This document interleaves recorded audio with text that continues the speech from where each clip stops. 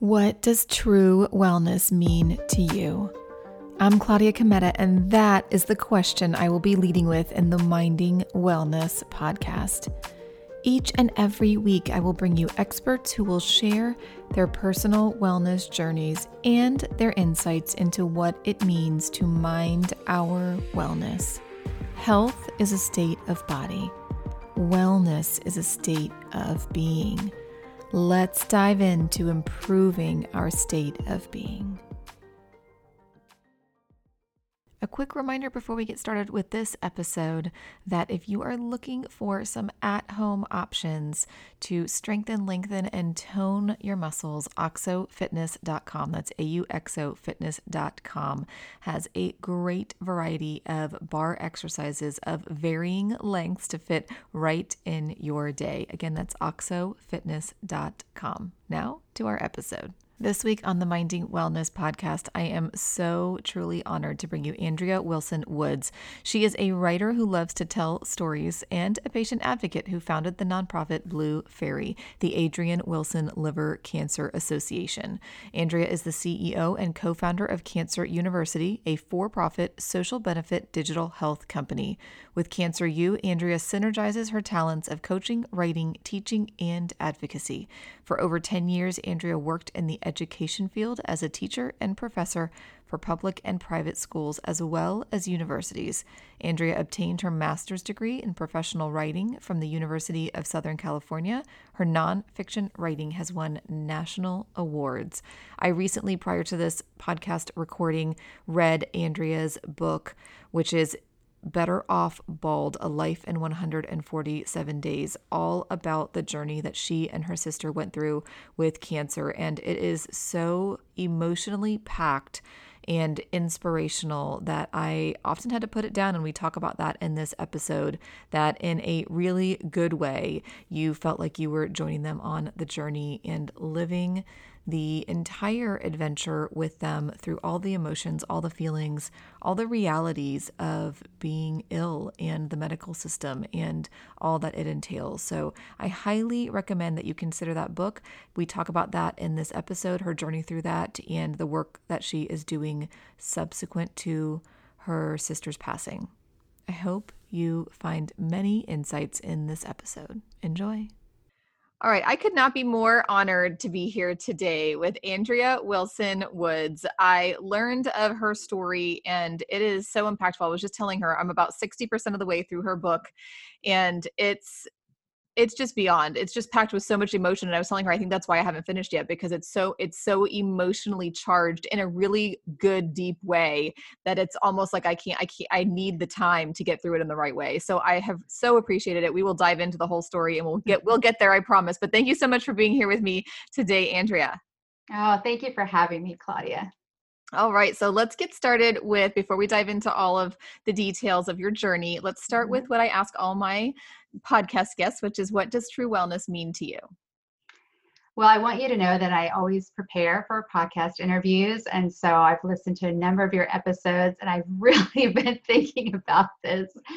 And I keep coming back to the same answer. And I break it up. So true is what is true for you. Who are you? What do you want to be, or what do you want to do? What do you want to have in your life? And also knowing that your truth will change over time and being okay with that. And then wellness to me is learning how to take care of yourself. And I think especially women, we take care of everyone else before we take care of ourselves. And I know that I didn't really appreciate the importance of self-care really until my late 30s. I didn't really understand how important that was beyond like washing my face and taking off my makeup and the occasional bath, which I genuinely love. And now I have routines in place and rituals, and I make sure that I take care of myself physically, but also emotionally and spiritually and intellectually. So important. Well, first, I love that you prepared, because that's just the best. But I also love the reminder that we as women, and it's not to negate that men don't, but we as women we typically pour from a relatively empty cup because we're always pouring and we are not pouring back in. So I appreciate that reminder for all of us for sure. All right, your story is impactful and it's going to be hard to make this concise. And I encourage everybody who's listening, I will have all the links to read the book because there's so much more emotion in the book that we could even encapsulate here in the next 30 or 40 minutes. So let's just start by diving into how this journey started. And I know it's hard to put a synopsis of the book together, but I know that you've also been interviewed many times. So this is not like the first time you've done Whip this. it out. Yeah. So give us kind of just a background of what kind of led you to the work that you do now and how that journey unfolded. Okay. Well, when I was 22 years old, I was living in Los Angeles. I had graduated from college and I ended up getting custody of my then 8-year-old sister, Adrienne. And I raised Adrienne all through my 20s. I was her only parent and legal guardian until a month after her 15th birthday, just as she was finishing her first year of high school. She was diagnosed very unexpectedly with stage 4 liver cancer. And her cancer journey only lasted 147 days. In fact, and I hate this word in this context, the anniversary of her death is actually, at the time of this recording, it's actually next month. And it's been 19 years, which is just incredible to me that it's been that long. So I had a very unusual 20s, as I have found out since telling my story. I didn't really think about it very much, but yeah, I was a parent in my 20s, and when Adrienne was diagnosed, and then when she died, I mean, I lost the most important person in my life because being her parent was the most important thing to me, and she was not only my sister, but she was my child. So. Yeah. And as I'm reading your book, I told you at the beginning, I feel like I'm part of your family. I mean, it's such a great bond that you all had, and I'm sure still have. And I loved how involved you were. So let's kind of dive into, you receiving the diagnosis. Did you have any previous experience, exposure to illness, the medical system? What did that look like for you at diagnosis, and then wondering what's coming? Actually, I did. So I grew up around doctors and hospitals because our mother was a nurse. And just to clarify, we were technically half sisters. Adrienne's father died before she was born in a car accident. And my mother was very surprised when she got pregnant in her 40s. So I was very comfortable in that setting. But even with that, I was stunned when we got this news. And what happened was I came home on a Wednesday afternoon from work. I found Adrienne curled up in a fetal position, crying. And this was a kid who never cried. And when I came home from work, she was always sitting at the kitchen table doing her homework because she knew she wasn't allowed to do anything else until her homework was done.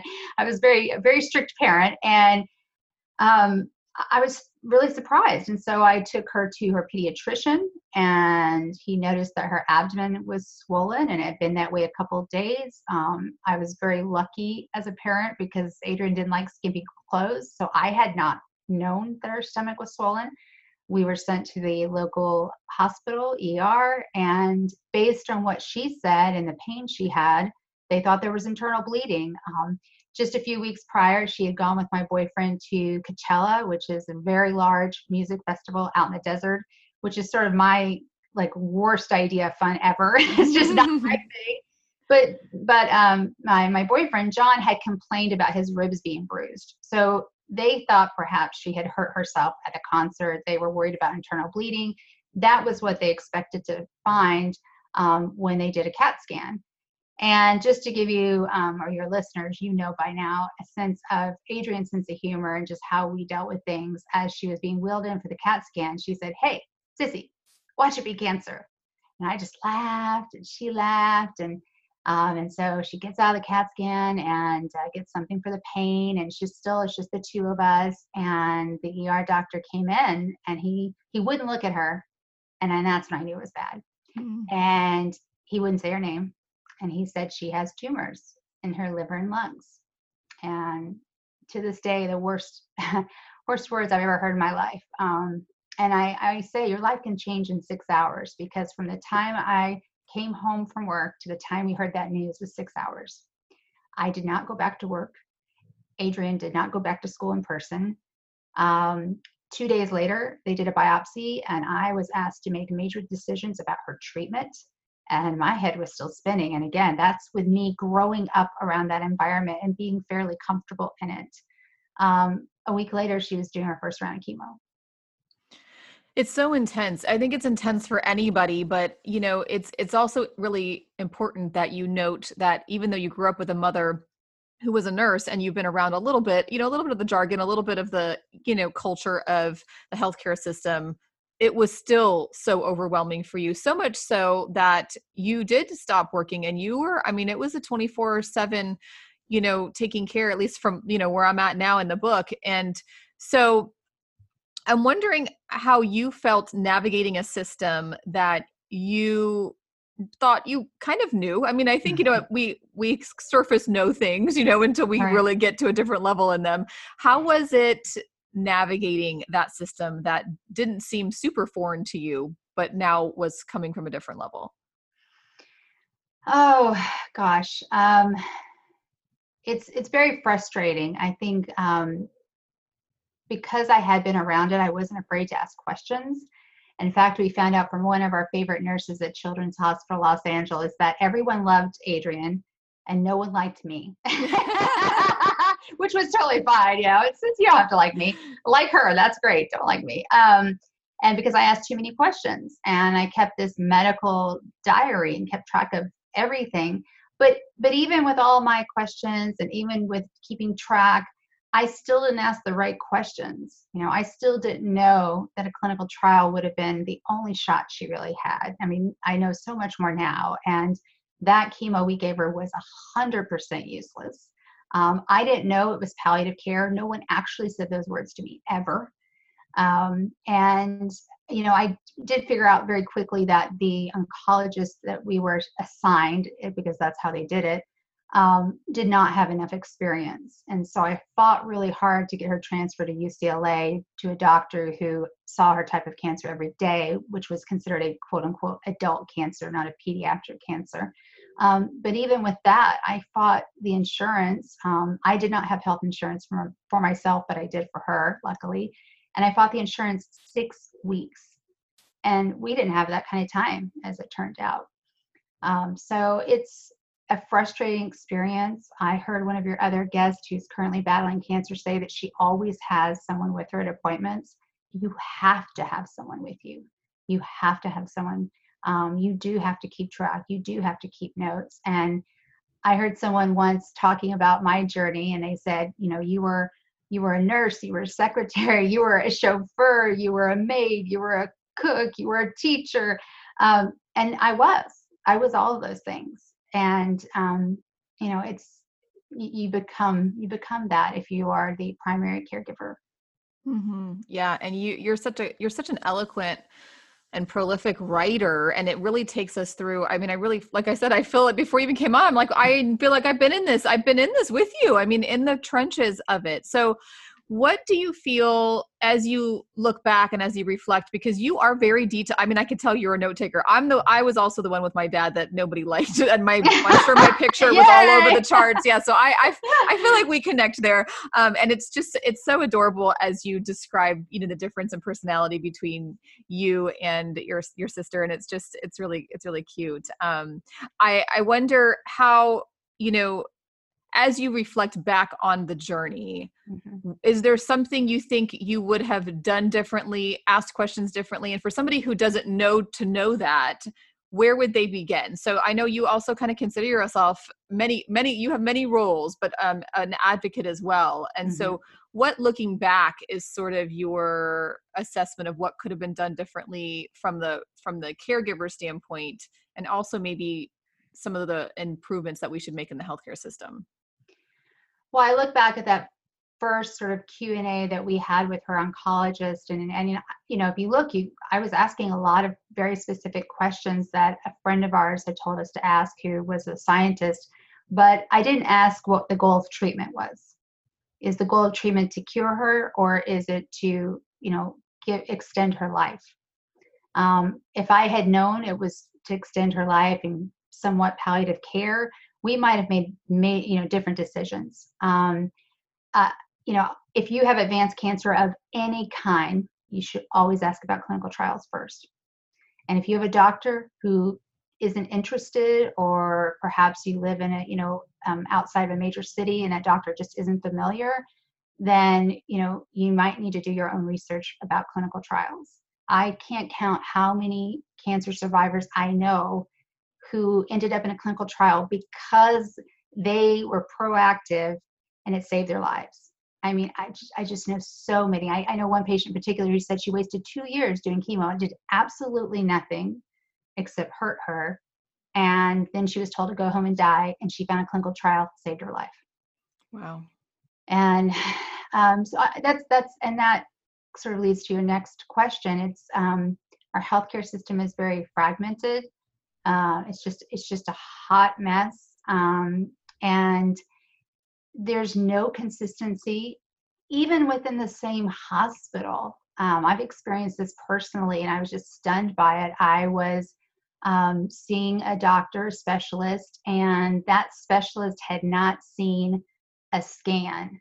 And I'm like, wait, why do I have a copy of the scan? It was, emailed to me as part of my patient record, but this doctor hadn't seen it. Now, mind you, the doctor who had done the scan was one floor below, same hospital, same system, same insurance, same network.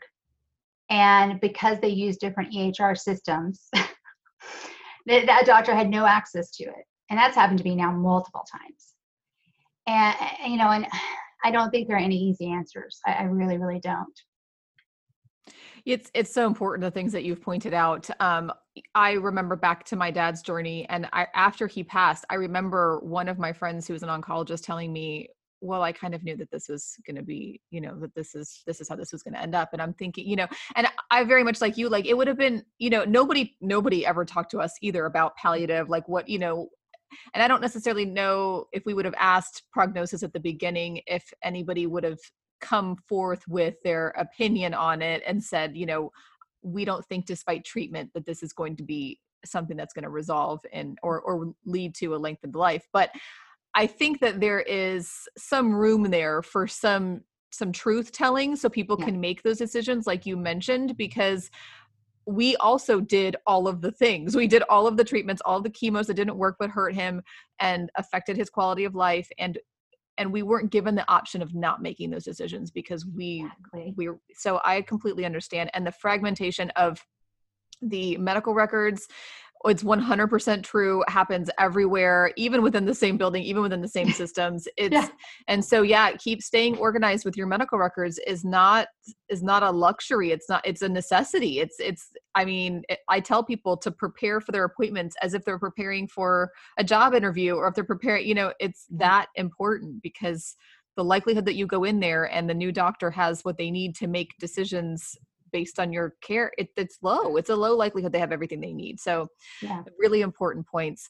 Let's talk a little bit about Adrienne. She just seems like the sweetest soul and you mentioned this, and this may not be the exact wording, but that she and her in the process of her growing closer to that transition from her earthly form and body, that she taught you how to live. And so I'm just wondering if you could expand on that.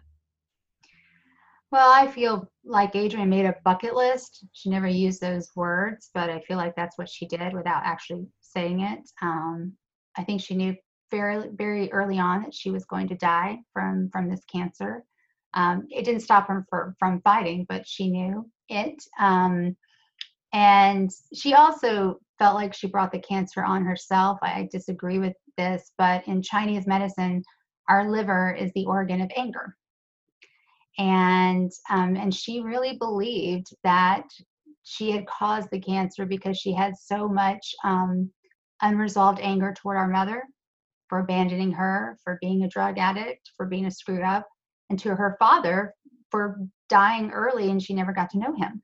And one of the things she did, in addition to an incredible bucket list, which I'll come back to perhaps, is she actually let go of all the anger. She consciously worked through all of the anger and forgave them. And And that's really powerful. And I don't think that's an easy thing to do. And I think it's a pretty remarkable thing for a 15-year-old to be able to do.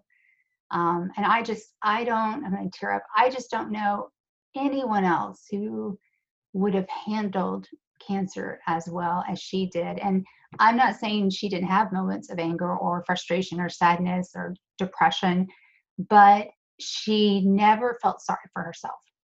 And all the time in my head, I never said it out loud, but all the time I was like, why her? Why her? Why her? Why? And she never said, why me? She never ever did. She had so much courage and grace and dignity, and most importantly, humor. We really, there was a lot of humor. So.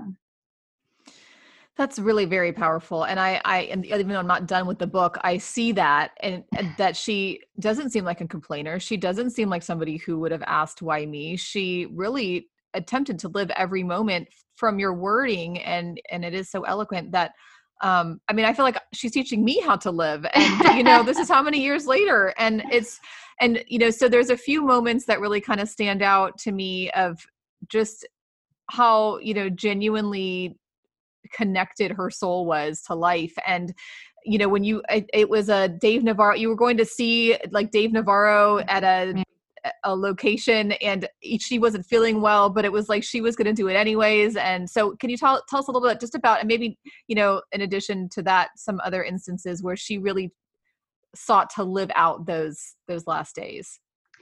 Yeah, so after she was diagnosed, like I said, I think she made this bucket list without calling it that.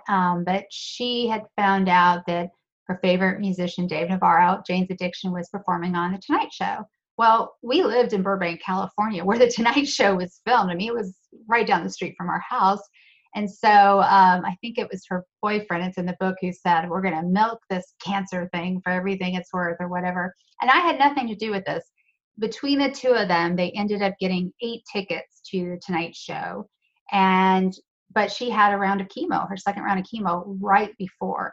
And she went in on that Friday and she said, look, people, because the first time she was in the hospital for 2 weeks. So she went in for the second round of chemo and she said, I have to be out of here on Monday. Like, I have to, because on Tuesday I'm going to the Tonight Show. Like, I have to be gone. Like, I am going to meet Dave Navarro.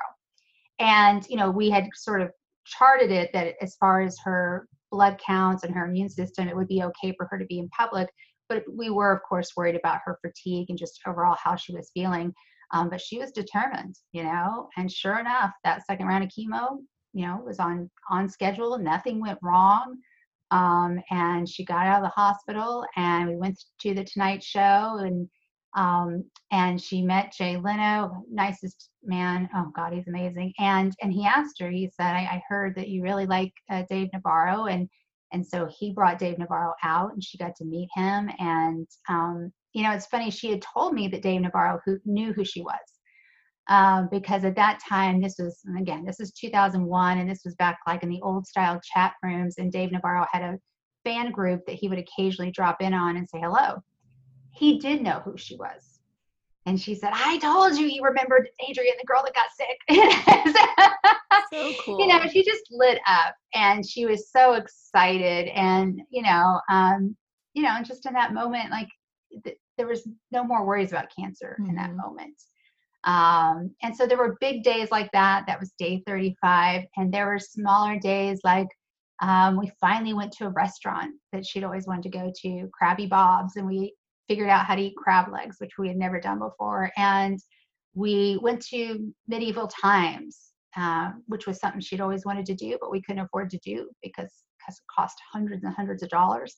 But we finally were able to do it. And she just had the best time in the world. And then she actually met Dave Navarro again on her Make-A-Wish day. So yeah, she just made stuff happen. The only thing that didn't happen, actually, I'm not going to tell you because you don't know yet. So I'm going to have to do a sequel now because now everybody's listening is going to want to know. You're just going to have to read the book too, listeners and watchers. Yes. That's right. Just got to read the book. Yeah. But there was only one thing that she really wanted to happen that didn't happen. They called too late, basically. But they did call. I just love her shining light. It's like she shines right through the pages of the book, and like we all just want to know her. But I also so appreciate your you're taking her through that journey. I mean, you just being by her side every step of the way. It's just amazing. Now, I know I already feel very connected to you just in a lot of ways, but I also know that after she passed, you started some foundations and some, you're very active. I feel like that type A is, we share that. So, Oh yeah. funneling the grief, the memory, the legacy into larger things that will benefit, a larger population of people, and will move forward in a way that will remember Adrienne. Can you talk to us a little bit about, and I'm at the point now in the book where she puts on the blue fairy wings. So I Oh. love that. That's literally like the last page that I've read so far. So talk to us a little bit about Blue Fairy and then Cancer You. Okay. That's so funny because I actually had someone write me an email and said that they were disappointed that the photos weren't in color because they wanted to see the blue hair Oh and yeah. the wings and everything. Anyway, I'm glad you said the word funnel because a year after Adrienne died, I was really looking for a way I use the word channel my grief um, because I was suicidal.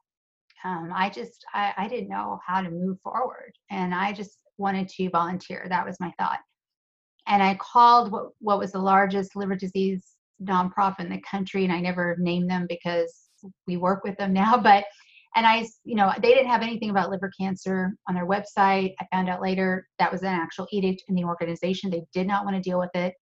But I wanted to volunteer. I talked to the top person in the LA chapter, and I said, "Look, you don't have to pay me. I'll create a program for you. My background's writing and marketing. I could do this. I'm a great teacher, and I was actually a teacher when Adrienne was diagnosed, and they didn't want anything to do with it.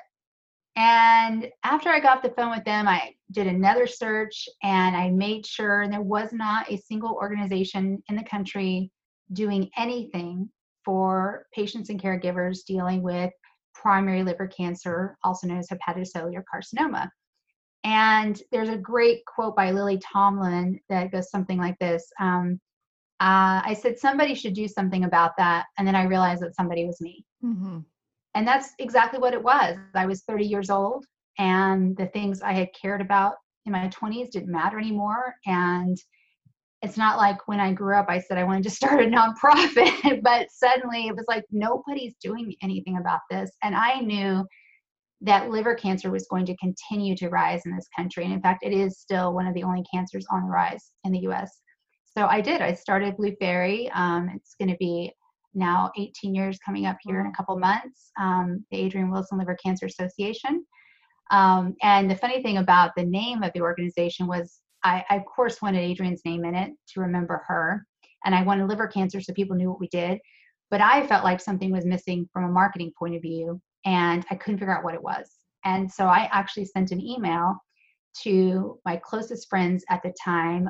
All of these people were around when Adrienne was diagnosed. They're all in the book. Their names have been changed, but they're there. And every single one of those people came back with some version of Blue Fairy. Because as you now know, her favorite color was blue. She had blue hair when she was diagnosed. She got a blue wig later on, and she ended up buying those blue butterfly wings. And when she put on her blue wig and had those blue butterfly wings, I mean, she just looked like a fairy, and we would call her our Blue Fairy. And for some reason, it was like right in front of my face and I couldn't see it. And I was like, that's it. Like that's it. And it's hard to tell with our logo, but if you look really closely at a really high resolution, the face of the Blue Fairy is actually Adrienne's face. Oh, wow. It's modeled after her. And so that's my nonprofit. It focuses very specifically on that cancer. But what I noticed over the years is that even when patients and caregivers have the best possible information, so you're giving great information, it's accurate, it's up to date, 95% of the time they didn't know what to do with it. And I'm a certified coach. I was coaching patients and caregivers pro bono for years. I still do. And, they didn't know what to do next. It's like, okay, well, I've got the information. Now what? Mm-hmm. What are the next steps? And I felt like there was this huge hole missing. And then I started getting recruited on LinkedIn to be a cancer coach from other companies. And I knew the need was there. But I didn't want to charge people during the worst time in their lives. So through a series of a couple of more events, I ended up starting my for-profit social benefit health tech startup, Cancer University, or as we like to call it, Cancer U. And so Cancer U is an online membership platform. It's for patients and caregivers. They are the end users. It's to educate, empower, and engage them to become advocates for their cancer care, to improve outcomes, but also reduce cost. So our actual customers who pay for the platform are not the patients and caregivers. They are the pharmaceutical companies, the providers, health insurance companies. And so, we did that business model on purpose because we don't want patients and caregivers to have to pay for it. And that's actually a very new venture. It's 2 years old, and we are just now raising a seed round of funding. Up until now, we've entirely bootstrapped the business. But yeah, so this is my life now. This is what I'm supposed to do. And I completely love all of what you're doing. And I understand what it feels like to just be in that seat of like, this is what I'm supposed to be doing with this. And, I love the concept. Well, I love the Blue Fairy, obviously, period. But I think that's just the coolest thing. But the Cancer U it's just so needed because it's difficult to get a diagnosis of anything, of an acute infection of anything, because we take our health for granted, but to get a diagnosis of cancer takes it to another level, and we're sort of left just on our own trying to figure stuff out and going, it's not like we can just go to, it's like we get a review of, a book on Amazon and we look to see what others are doing. It's not that easy to just start Googling and reviewing things and trying to sift through what's accurate, what's not accurate. It's just really difficult. And so I love that you're putting this together. And I love that the payers of it are within the medical industry. And I think that is wonderful, because I too understand that the patients and the caregivers are already so overburdened, as you know from your experience, and I do. They're already so overburdened, and so another thing to have to worry about, pay for, be financially burdened with is not necessarily the best approach. Although you certainly could have gone that route, and I'm sure it still would have been valuable for the money, but it's just so great that you have taken a different approach with that. So what kind of how does it work? What kind of information can people find? Do they also connect with each other? How does it kind of logistically work? So we use courses to educate, but again, that's not enough. Community to engage, and coaching to empower. And we have competitors, but we are the only holistic university-style platform that has all three of those aspects. And I feel like all three are really needed. It's not enough just to do one and not the other two. So it's designed just like an online university. So when you join Cancer U, you start with orientation. And if you've been to college, you know what I'm talking about. So we start with our flagship course, The Proactive Patient, and it's a broad overview to the world of cancer. And that one course alone will put you so far ahead. I mean, I promise, just that one course. Then you go on to take your major courses, which are you or your loved one's actual cancer. And then we also have our core courses, which we highly recommend no matter what cancer type, whether it's the nutrition course or the exercise course or the palliative care course or things about legal documents. We highly recommend the core courses. And then we have our electives, and we actually create our electives with our B2B partners and with our members. So we actually have an initiative right now called Share Your Story, where we're inviting patients, current patients, caregivers, survivors, and providers to share their cancer story, however they interpret that to me. And those are electives inside of Cancer U. And you can go into the library and sort. You can sort by the content type. You can sort by the cancer type. And you actually get credit just like you would in college. So you really set it up so it has a little bit of a gamification component. There's a community inside Cancer U as well, so you can interact with other members. We really encourage people not to talk too much about their health information on Facebook. We really highly discourage it. It's better to, be in some type of community that that is HIPAA compliant, and you're not giving your information away. And then we have coaching calls where we actually coach people. So the whole idea is to really give people the skills they need to learn how to advocate for themselves, because I feel like 5% is what I've found over the years of people are natural advocates, but it is a learned skill. People can learn how to do it.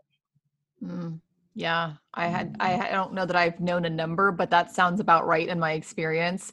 And I also agree that, as with anything, and there's a lot of fields that I know nothing about that I wouldn't necessarily know how to advocate. I mean, I would probably maybe figure it out relatively quickly, but I would feel pretty green at the beginning of that. So I appreciate the time and effort and work that you put into something that's so necessary. As we wrap up, what, if anything, did I miss asking? What would you like people to know either about the work that you're doing and or about Adrienne? And then where can people find you in the book? Oh goodness. Uh,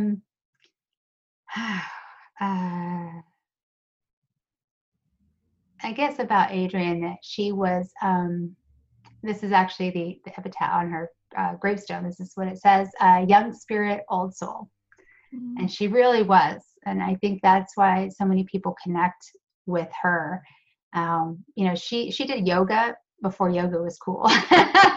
Yeah, she did yoga the summer before she got sick, and it was her idea. Again, it wasn't my idea. And so yeah, I mean, I know everybody thinks their kid is special, but it's a little bit different when other people tell you your kid is special, and she was, you know. Um, and I like to think that she would be very proud of what I'm doing right now and encourage me to do it. And to get the book, if you go to betteroffbald.com, all of your online retailers are listed there. To learn more about Blue Fairy, go to bluefairy.org. And for Cancer University, if you go to cancer.university, so not .com, but actually .university, we are going to give your listeners a free lifetime membership to Cancer U. So if you or your loved one has been newly diagnosed with cancer, you can get your free membership. Go to cancer.university, click apply now, fill out the application, but at the very bottom where you would pay, you just say, I have a coupon code, and put in your coupon code, which I just wrote down. Here it is. True Wellness, but all one word, all caps. So just put in True Wellness, all one word, all caps, and that will waive any fees, and you'll have a lifetime membership. Okay, now I'm gonna cry. That's just amazing. It's just amazing. I see her as an old soul just in the words and how you describe her. And I would have no doubt that she would be so eternally proud of what you're doing in her memory and in her legacy. There's just no question in my mind.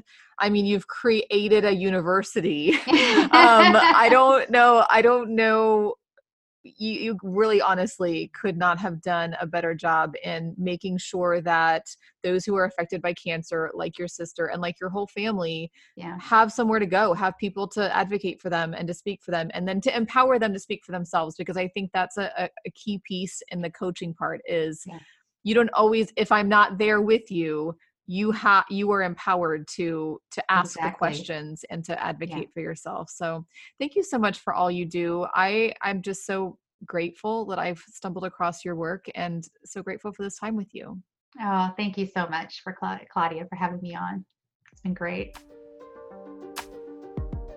An extra special thank you to Andrea for sharing this time with us today, her insights, her journey with her sister, what she's learned, how she's moving forward, and her amazing gift to our listeners for access to Cancer U. Such a generous soul. I'm so grateful for you, Andrea. Thank you again. I'll see you here again next time.